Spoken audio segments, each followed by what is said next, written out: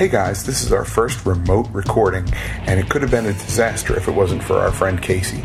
So if you want your podcast to sound as good as it possibly can, go to CaseyKittle.com. There's a little ad at the end of this podcast with more details. Give a listen. Hey guys, and welcome to another episode of The Science Patrol. Join us as we discuss the adventures of Eiji Tsuburaya's Warriors of Light and their unending fight against the forces of darkness and relentless monster armies. And now, the hosts of The Science Patrol, Rich Conroy and Pat Rooney. Hello and welcome to The Science Patrol, your Ultraman podcast. I'm your host, Rich Conroy. With me, as always, the lovely and talented Mr. Patrick Rooney. Hey everybody, how are you? Hey, we got a special episode, and in case you are like none of our fans who download and without looking at titles, you would know we have a special guest on this episode. We've our inaugural guest. He is CEO of Starlight Runner Entertainment and is going to be responsible for helping Tsuburaya bring Ultraman back into its rightful place in the world, Mr. Jeff Gomez. Hey! There we go. Beautiful. Oh my gosh, guys, I'm so glad to be here.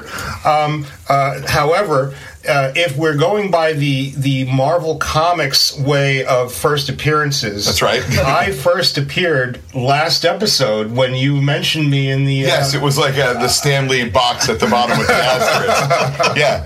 Because of the press release about That's right. The work Starlight Runner's doing with Ultraman. That's right. So this is my second appearance, Yep. but the first in continuity.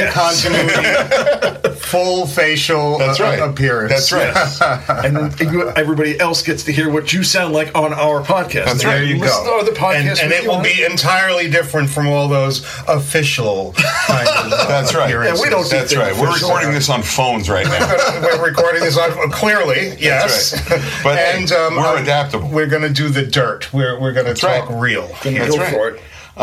Now, a lot of people don't know Starlight Runner because you are, like you were saying, kind of a best-kept secret, and what they don't realize what transmedia is or how it pertains to the multitude of properties and the large pedigree that you guys have. Because it's not like, oh yeah, we started this company and we're going to do Ultraman. You know, like, no, you've got tell some people about some things they might have heard of, Jeff. Sure. Well, again, guys, first of all, I'm a fan of the podcast. I've been listening. You. I love your chemistry. I love the authenticity with which you approach our favorite hero.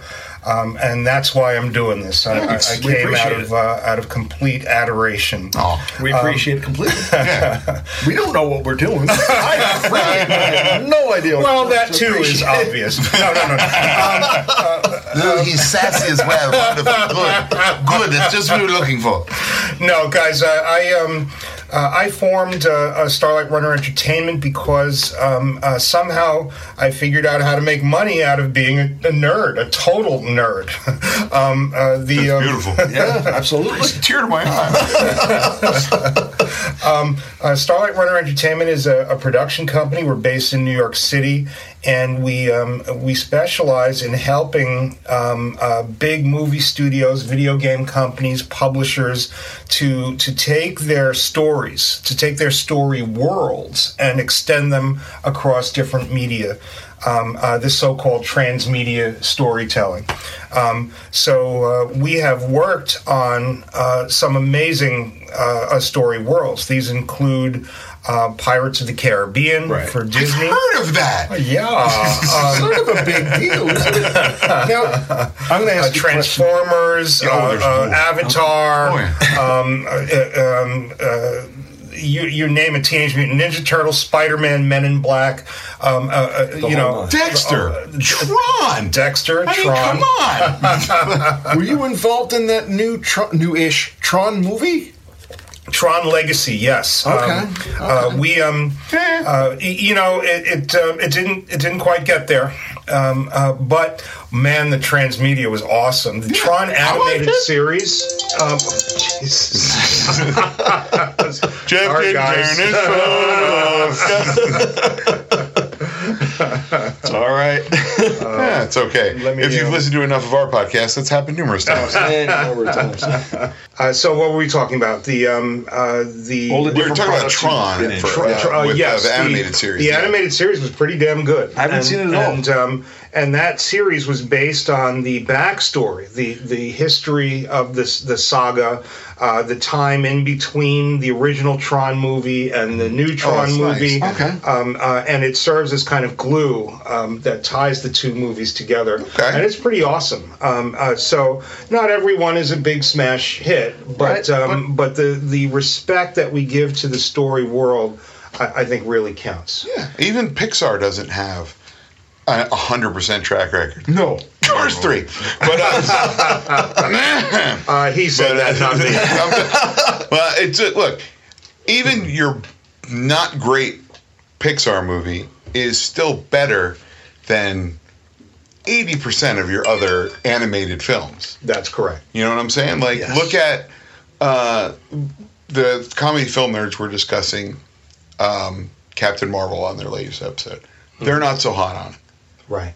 But they're like, look, it's still a solid B Marvel movie, which is light years ahead of most other things. Oh, absolutely. And are you kidding? Like, yeah. They're like, well, it wasn't Avengers Infinity War. It was still really good. Like, you know. It didn't ask to be Avengers Infinity War. Exactly. That's right. And for God's sakes, people, Skrulls. Yeah, come on. Exactly. The setup for that is going to be insane. Oh, okay. Go ahead. Apropos of nothing. 4 weeks till Infinity War, thereabouts, right? Oh, yeah. The Marvel merger, or the Disney acquisition of Fox, happened 2 days ago. Yes. That's right. What are our odds for some sort of absolutely insane end credit sequence with either the Fantastic Four or a mutant? Because they did that shawarma scene like a week before Avengers opened or something like that. That's correct. Yeah. That's correct. So there could be some shenanigans. I wouldn't be surprised if there are shenanigans. If they could make a better Fantastic Four movie than any of the three that have been out. 4. I missed There's a Roger Corman Fantastic Four. Oh, boy, you're counting the obscurity. Well, why not? It's on YouTube. You can watch it if you like. Is it any good at all? It's a Roger Corman film. Pat, are you familiar with it? I forgot. There's a certain charm. Yes, exactly. That's exactly how I'd put it. The beauty of where Kevin Feige and the Marvel Cinematic Universe are to this day is that they could add the slightest image, the slightest hint that mutants exist or the Fantastic Four exists at the very end of Endgame, right? And we'd be more than satisfied, and we'd be able to pick it apart and go crazy. You don't have to have Wolverine show up. No, you could put 4 astronauts getting into a space like a rocket. And that would be enough for a lot of Fantastic Four. And you'd be like, oh, what's this going on? It's be like, all right, Captain Richards, you're ready for lunch. And people are like, oh, my God! People would lose their minds. I mean, you got to think, for the Marvel, Captain Marvel, all they showed was a beeper with a symbol on it. Yeah. And people went crazy for weeks on that. That's it. That's all you have to have. All it took. Kevin Feige is a genius when it comes to this stuff. Yeah, 100%. Yeah. He's like us. Yeah. That's another reason I bring him up is because you guys are. I would encourage any person who is concerned about the future of International Ultraman, who has not heard of Jeff, who would question maybe his nerd credentials. Go to their website, look around, and go, oh, these guys are serious. I give good Google. Yeah. I mean, you want to talk about a guy with pedigree. You were responsible for bringing the Turok games to consoles.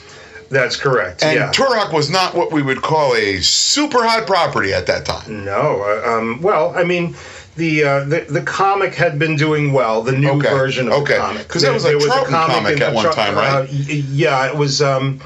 not Charlton. It was a different company, but it did. That was from the 60s, early 70s. It only ran for several issues, a year or so. I only had it because my dad brought me home a stack of comics from a garage sale. Right. Back when that happened. Turok, Son of Stone. Right. Yeah, and I had a bunch of. Oh, was it Dell? That's right. Yeah. Okay. There you go. There you go. And then Valiant Comics picked up Turok, and it was well known because issue 1 sold like 100. Like 1 million copies or 2 million copies. It was big. Yeah. It settled down after that. They do that. But then the Turok Dinosaur Hunter game, which I was at the comic company at the time, and I loved gaming. I had designed some tabletop games. Oh wow! Okay. Games. I was a Dungeons and Dragons kind of guy. Yep. And I understood game theory and some video game development. And I was the one who suggested Turok be the first big Acclaim Entertainment Valiant superhero game. Right. And Nintendo 64 was brand new. Yeah. I studied the specs to the platform, the console, and created a concept document for Turok. And I was shocked when they said, "Okay, let's go." There you go. We're gonna do it. What to what now? It shipped $90 million its first week. Oh wow! 90. That was more than most movies were making, and that was the early '90s, mid '90s. So it was fantastic. My career took off. Yeah, great. I saw that and I was like, "Oh, I love those games." Thank you. Yeah, friggin' GoldenEye gave us stiff competition. Oh, well, that's because it was Bond and it was. Well, yeah, and that's a great game too. It was a great. Turok. I mean, you still see people go like, "Yeah, this is a great game." Like, if you're gonna, like now everybody emulates the N64. They're like, well, the Nintendo Switch just put out Turok. Nothing wrong with that. The original Turok, they gussied up the graphics a little bit. Okay. It still drives you crazy when you try to make the jumps. You couldn't fix that? Come on, guys. Sorry. But it's awesome. Thank you for remembering Turok. Yeah, no, I did a little research. Let's skip on up to Ultraman a little bit. Sure. Now, you discovered that while you were in Puerto Rico with your dad? That was the very first time. So this was in the very early 70s. I wasn't much for tropical islands. Okay. I was alone. I didn't speak Spanish and so forth, but a big Godzilla file. And I was reading Famous Monsters of Filmland, if anybody remembers that magazine. And then you'd watch they call them muñequitos, the cartoon shows, after school shows, in Puerto Rico. And then suddenly there was this swirly paint, with this music. The music was what alerted me first, because the music was similar to the Toho music themes a little bit. The big orchestral thrum. I don't know when the Ultra shows stopped having like dun, dun, dun, dun, dun, dun, dun. Like there's superheroes come and kick some butt. There's gonna be monsters and broken buildings. I don't know when that stopped, but I miss it. I do miss that. I can actually kind of put my finger on it, which is an interesting thing to talk about.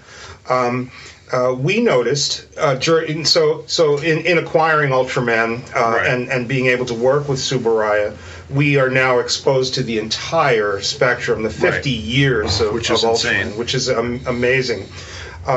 At a certain point, maybe 20 or so years ago, that element began to fade, and this included the space patrols, the militaristic force that helped Ultraman, began to fade in favor of a more normalized cast. Right. They were in high school, or they were in had normal jobs or whatever. Yeah, gotcha. And we asked about that, and they said, well, there is a drifting away from a kind of hyper attention to the military in Japan. I can understand that, sure. So things like uniforms and, there's more of a trend toward individuality, toward peace, right? Of course, and so forth. And so that music and the space patrols have been slowly phased out. Does that sound? Yeah, that sounds about right. Yeah, it does make sense. Which I guess why Zeo was sort of a return to form. There you go. With X. Yes. Yeah.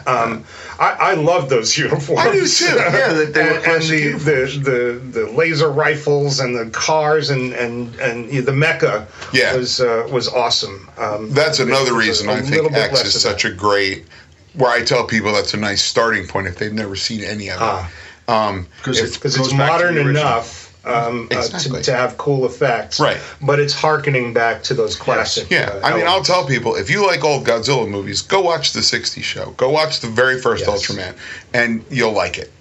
It blew my mind. Oh yeah, I couldn't believe it because I thought, is this a movie I missed? No, it's a half an hour long or whatever. The guns, the monster, and the quality of effects of those classic Showa. And then you find out why. Yeah, and that's right. And then you find out why. Tsuburaya himself. And you go, oh. Yeah, and that it came week after week with a new monster and a new battle to be had and so forth. And also the fact, you keep in mind, everything's in Spanish, but the dude didn't talk. Right, so it's like his accent, grunts. He grunts. Yeah, it's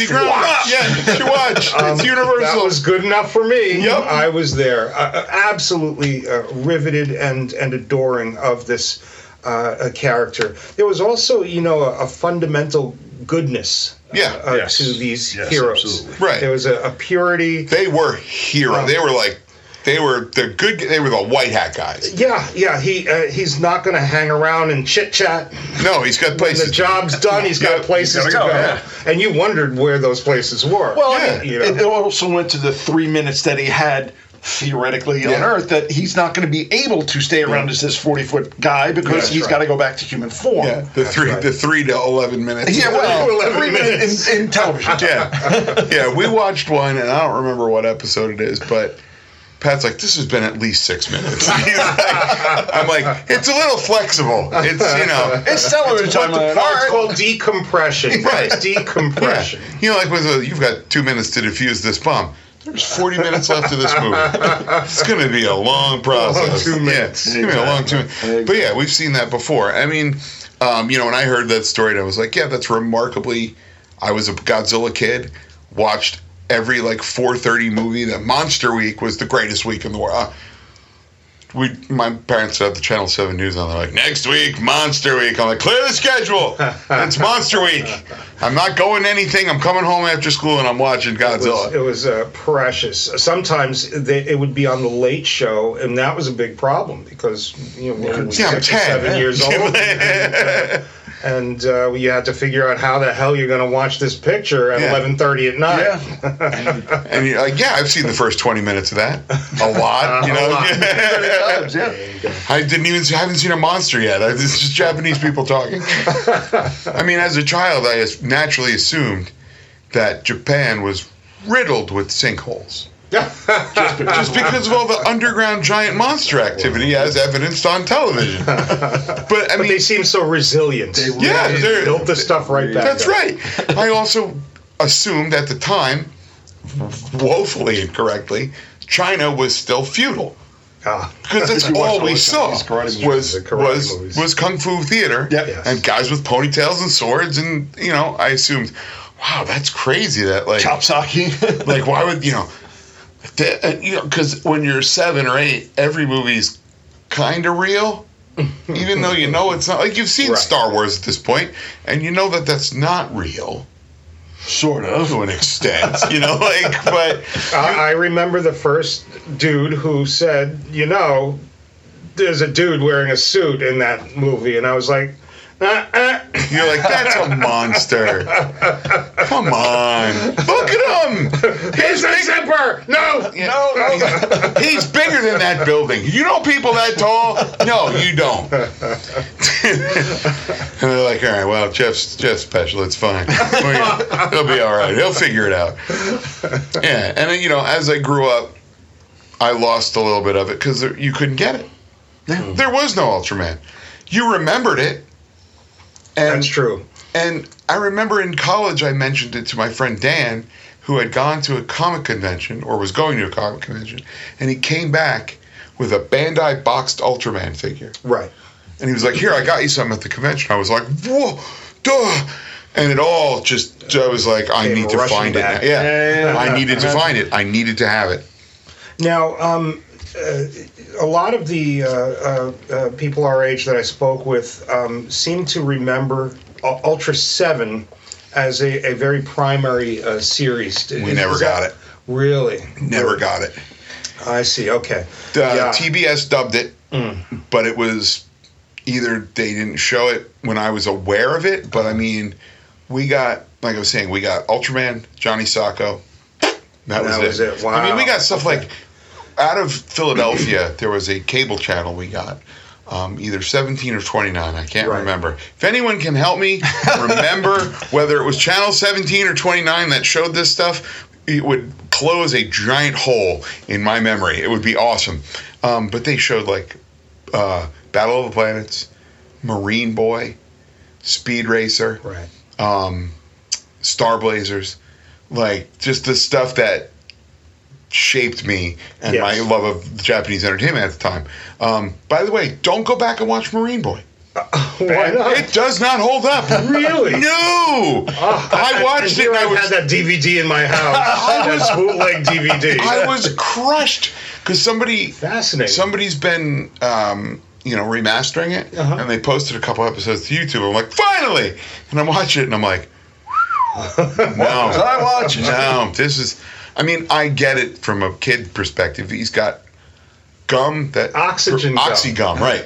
And then he chews that and he can breathe underwater, right? He's got propellers in his shoes. So he's got an electric boomerang. Which is the most awesome thing ever. Yeah. He talks to dolphins. Yeah. He hangs out with a mermaid girl all the time. Yeah. He's got a pretty sweet life, let's be honest. And those submarines and so forth. So how come it didn't hold up? It's very simplistic. You remember, the memory cheats. You remember it being this grand adventure, and you're just like, this is not spectacularly well animated. Because the Speed Racer stuff was pretty epic. And that holds up. Serious. Oh, it does. I think Speed Racer holds up. But you have to understand you're watching the 60s cartoon. That is amazingly violent. Like every episode has a multi-car high-speed crash. You're like, those guys are all dead. They're all dead. Do you remember? Johnny Sacco shoots people. I never watched any of them. I didn't watch any of the Speed Racers growing up. Any of the, like I said, I'd never seen Ultraman before we started this podcast. The day we started it is the day I saw my first minute of Ultraman. You are a corrupting force. I am. I'm delighted by it too. I keep trying. I talk to people at work, and I had one guy started watching Ultraman X. He's like, "This is a good show." I'm like, "Yeah, I'm not an idiot. Like, I'm not gonna be like, yeah, watch this. It's crap." I promote that. I like it. It's good stuff. So I'm in Hawaii in '75. Ultra 7 is airing. Right. And somebody told me I could get toys of these characters, which was mind-blowing. I'm sure. This is not possible on the 48 continental states. Not. So Bunbundo Bookstore in the Ala Moana Shopping Center. Nice. Okay. I have to take a bus. I'm 10. So of course, I would have taken a bus for Ultraman. Hazardous travel. But I get to the mall. And I'm looking for the toys, and there's this oblong a box that has Ultraman, Ultra 7, Jack, Ace, oh my God, Taro, and Leo in a row because it's 75. So the most recent guy is Leo, and I'm looking at this going, who the hell's these other guys? Right. There's more? There's more? Oh. Yeah. Yeah, the first time I saw that. It's hard because I'm shy. So there's other people milling about, and I'm dying to ask someone, what's with this? Yeah. Who are these guys? Yeah. But I can't bring myself. Right. So you're like, all right, I'll just buy it and figure it out. I have to somehow puzzle it through myself. Fair enough. Yeah. It was, astounding that there could be Godzilla dolls and a King Ghidorah, which you guys saw in my room here. I mean, I bought as a kid. They put out Godzilla's Gang, which was a Godzilla figure from Popey, and then a bunch of Popey. You were talking about that on a previous podcast. Right. Am I not a fan? Yeah. And I started looking it up because I'm like, what's with that? Yeah, they're awesome. I want that. I would like them again, but I know my kid's going to be like, pointing out like, come on, bring them over. Let's go. You cannot distract me with anything else. And I was fascinated by that. I could never find the Godzilla. I had to wait till I was an adult and pay an exorbitant amount of money for it. I still have a rubber bendy Godzilla. I don't remember who even put that out. I have him too. Yeah, but that's mine from when I was a kid. I still have that. And I had the Shogun Godzilla and Rodan. Bought the Rodan at a garage sale for $1. Yeah. Lucky you. Yeah. Yeah. So take that, you guys. For everybody who just spent $400 on one, neener. Exactly. But yeah, there was nothing. There was not. When I saw Godzilla versus the Smog Monster, and that kid was playing with those big Bullmark figures. Those were awesome. You're like, did they make those for the movie? Because you didn't see them at KB or Toys R Us or anything like that, so they didn't exist. There was no Godzilla toys as far as you knew. That's right. Nope. I didn't know an Ultraman toy existed. I had to improvise. Yeah, exactly.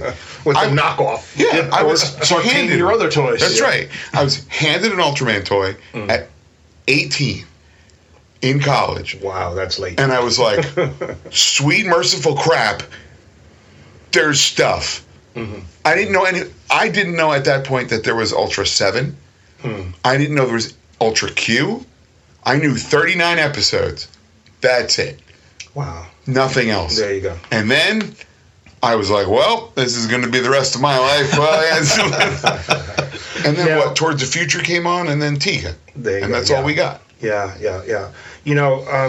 There was a point in time in the United States where creating shows for television that were either based on toys or were kind of designed to generate toys was considered bad, was considered not a good for children, and they even kind of banned that kind of thing. Then came the 80s. Even with He-Man and G.I. Joe, the law was that you couldn't show commercials for the toys of that show on that half hour. Which is ironic because in Ultraman in Japan, that's your sponsor. That's your sponsor. Absolutely, Bandai. So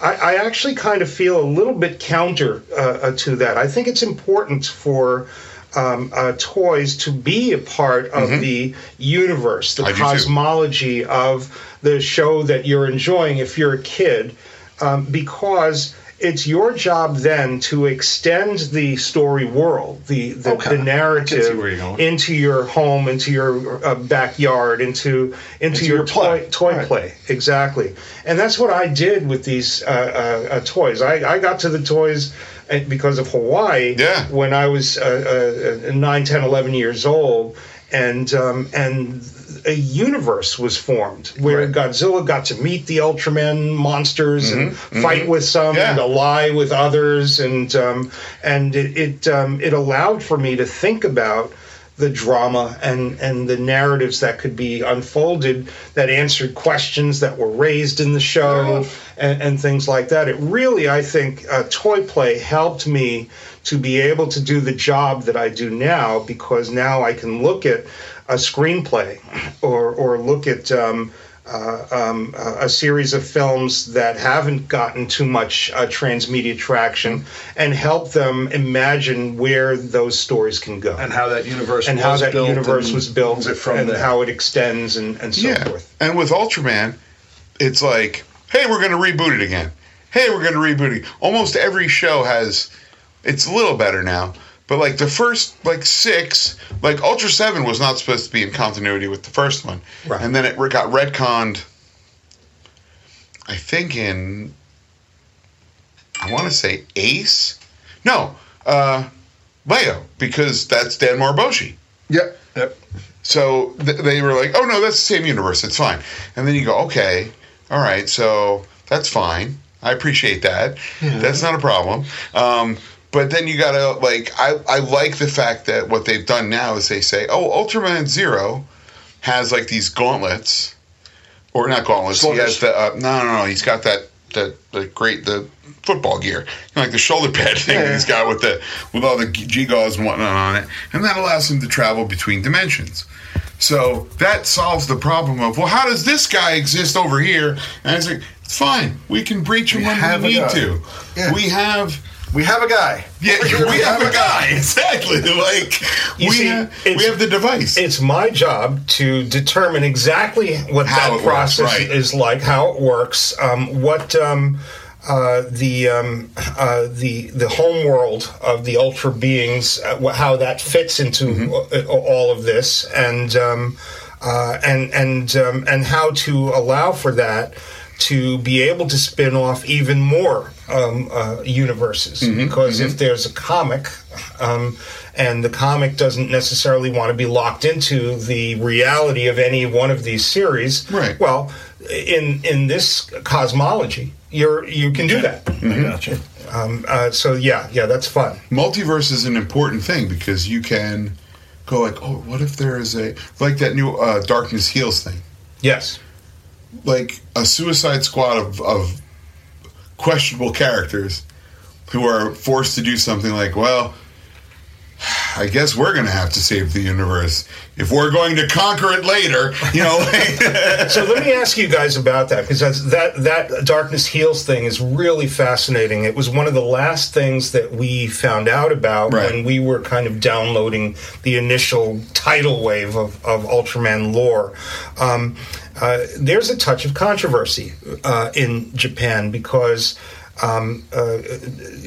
bad Ultraman characters are not looked upon favorably by certain fan factions. Sure. Okay. And here you have this kind of Suicide Squad of bad guys or grayish characters who are being assembled by Tsuburaya and able to take off.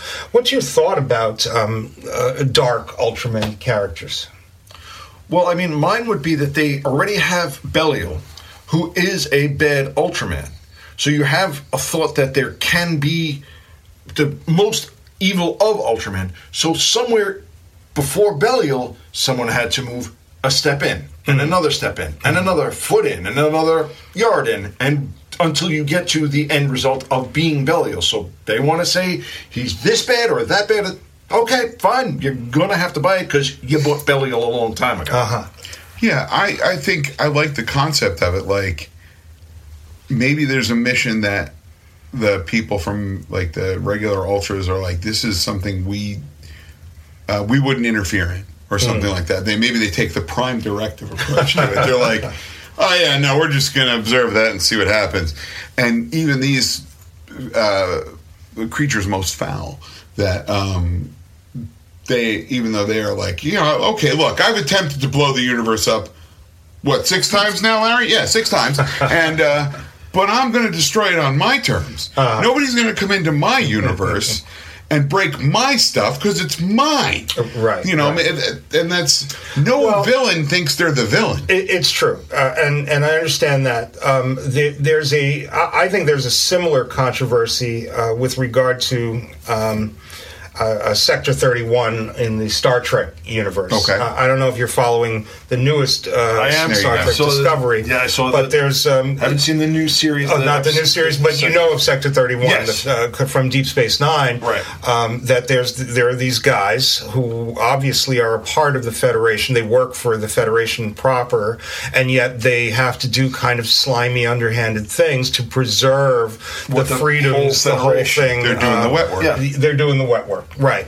And there was a faction of fans that are like, no, that taints the purity of the Federation. See, I don't think it does, because you have to have, no matter how good you are, you have to have that guy that you can call and say, Jeff, Bob, we need this taken care of.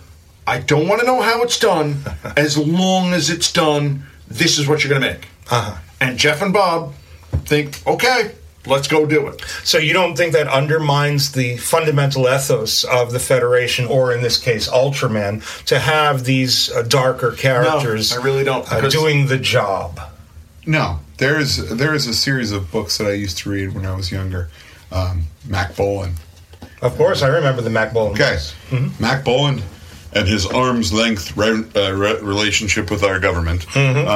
He's the guy you call when they're like, listen, we've got a whole boatload of terrorists. They've got an entire school's worth of children trapped in Thailand, and they're going to kill them all. And we can't send in the army officially. And they send, Mac Bolan in with, Beretta and his wits, and he has to go about doing what needs to get done. Don't tell us how it's done. At the time, that was pretty cool. Oh yeah, yeah. Looking back on them, they're a tad jingoistic, just a smidge. America. Yeah, it's a lot of rah, we're the best, and then you go. Some of them hold up. The original 29 books with the war against the mafia. Oh yeah, that is good 60s pulp reading, guys. If you want to read some good stuff, but some of the whole how Rambo helps the Taliban. You're just like, oops, things didn't age real good. Yeah, some of them are not. They do not age well at all. They do not, but. Which the Darkness Heals doesn't have to worry about as much. No, exactly. And it's how dark's it going to be? Again, this is a family show targeted towards children. Yeah. Actually, Darkness Heals, interestingly, as I understand it, is aimed to skew a slightly bit older. Good. I think we need some. They want to hit that tween market as opposed to right, and that's good because in the tween universe, you've had these Twilight shows. Yes. Which the vampires admit that they are vampires, admit that they kill, but are good killing vampires. And you sit there going... They're sparkly. They're sparkly when it's... Okay, listen, I'm not going to go in the whole... Don't get us into trouble. Exactly. I want to kill the whole universe. It's not for us. I understand. But I understand that it's also... They will watch it because they want to see the sparkly vampire. Yeah, I get it's fine. Yeah. Right. I understand that it's not, as a 48-year-old man, I'm not on team anybody. Right. I don't care about them. It's fine. But yeah, I like the idea of a bunch of tough guys who are like, listen, you don't want to do a job that needs to get done because you're being... How else does the Doctor handle things that the Time Lords don't want to deal with? I see what you're saying. Someone has to get their hands dirty sometimes. And you have someone who is a very highly moral person who sometimes has to go, all right, let's do what needs to be done. Now, meanwhile, you've got these guys who are, at best, amoral, like Juggless Juggler. Right. Who's in it for Juggless Juggler. It was just like, I'll sure. I'll do some stuff. And tweens are beginning to distinguish those shades of gray, right? Which makes this whole thing kind of attractive. And actually, I give Tsuburaya some props because there is not a strong motivating factor from a toy perspective. No, right. To go after. An 11 or 12-year-old kid, because in this day and age. Could you believe it? When I was a kid, that was 11, 12 years old. I was playing with these Ultraman toys. Such is not the case anymore, guys. They're already past it. They're past it, and so you have to feel for Bandai and Tsuburaya.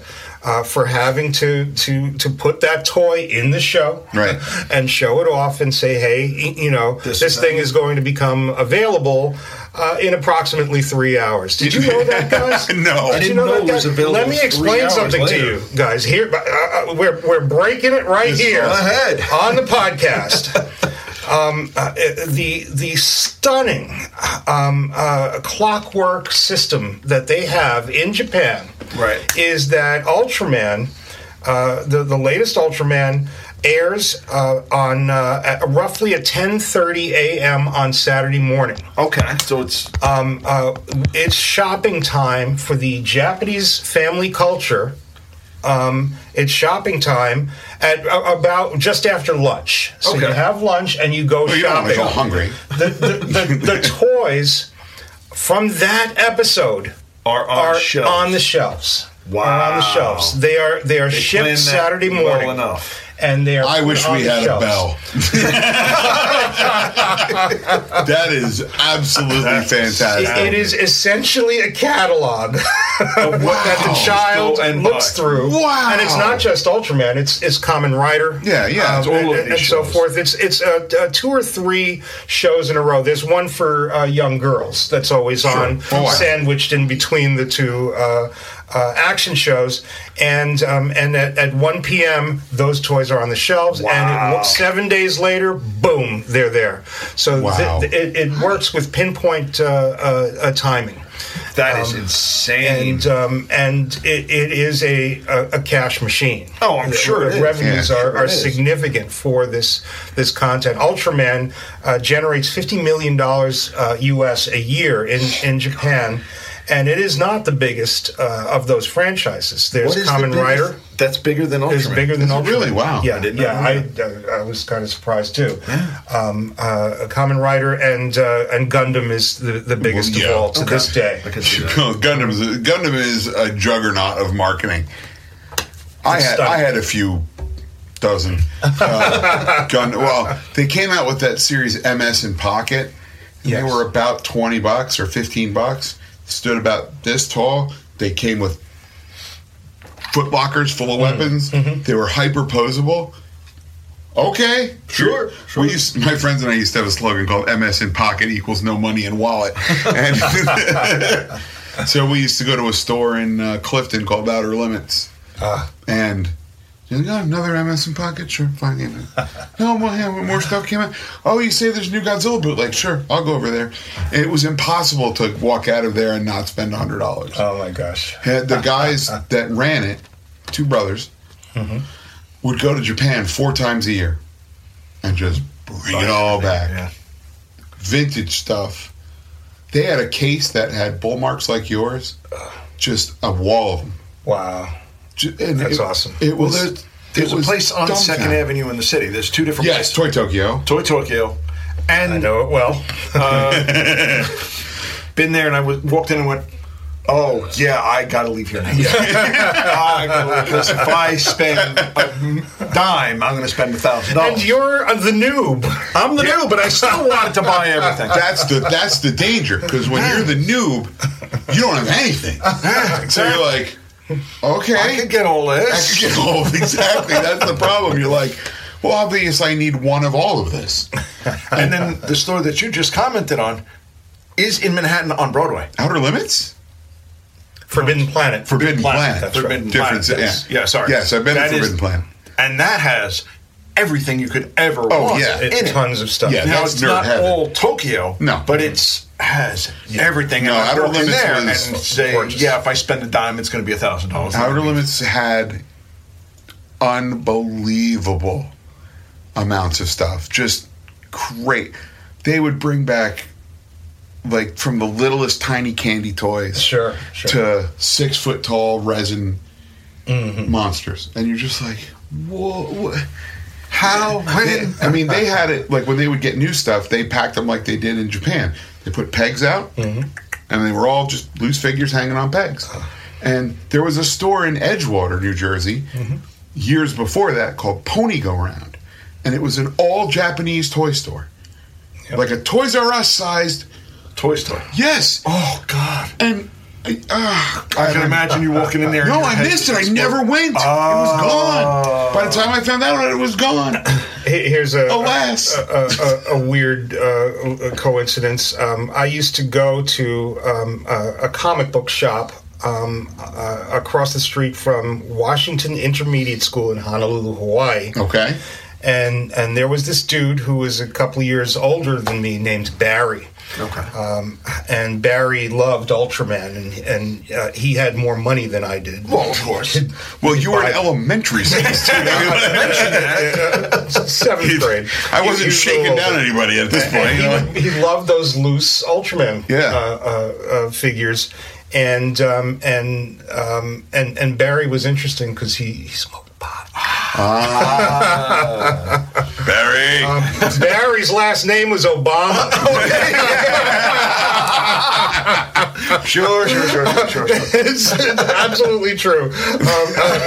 Barack Obama went to school down the road from Washington Intermediate School. He was in high school. Crazy. This is 75. Crazy. Yeah. Wow. That's absolutely nuts. And if you look up Obama Ultraman, there is a photograph of him touching those loose figures. All right, that's our next guest. I think it should be your next guest. We have to try. I think you should grill him. Get hurt. Like, listen, really? Mr. President, this is not. We don't want to talk about policy. He's a Star Trek nerd, and he loves his old. Dude, come on! I thought Will Smith was like to try to get the pinnacle. Now we know Obama's the pinnacle. Now you know what to do. Yeah, come on. All right. Hey, you remember Jeff? Little Jeff? Oh, yeah, we met him. But yeah, I also had a guy named Gene, who I'm still in touch with, who worked at a comic book shop, and he's also into your average mainstream superhero guys and whatnot.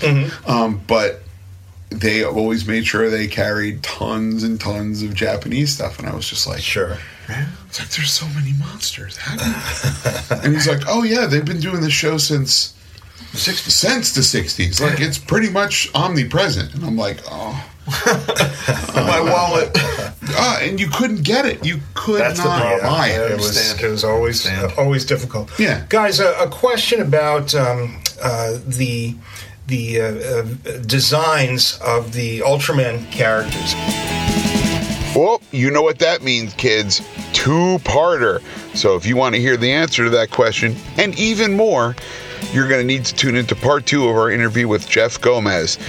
Available now in your pod reader. Hello, Science Patrol fans. This awesome episode is brought to you by Casey Kittle at caseykittle.com.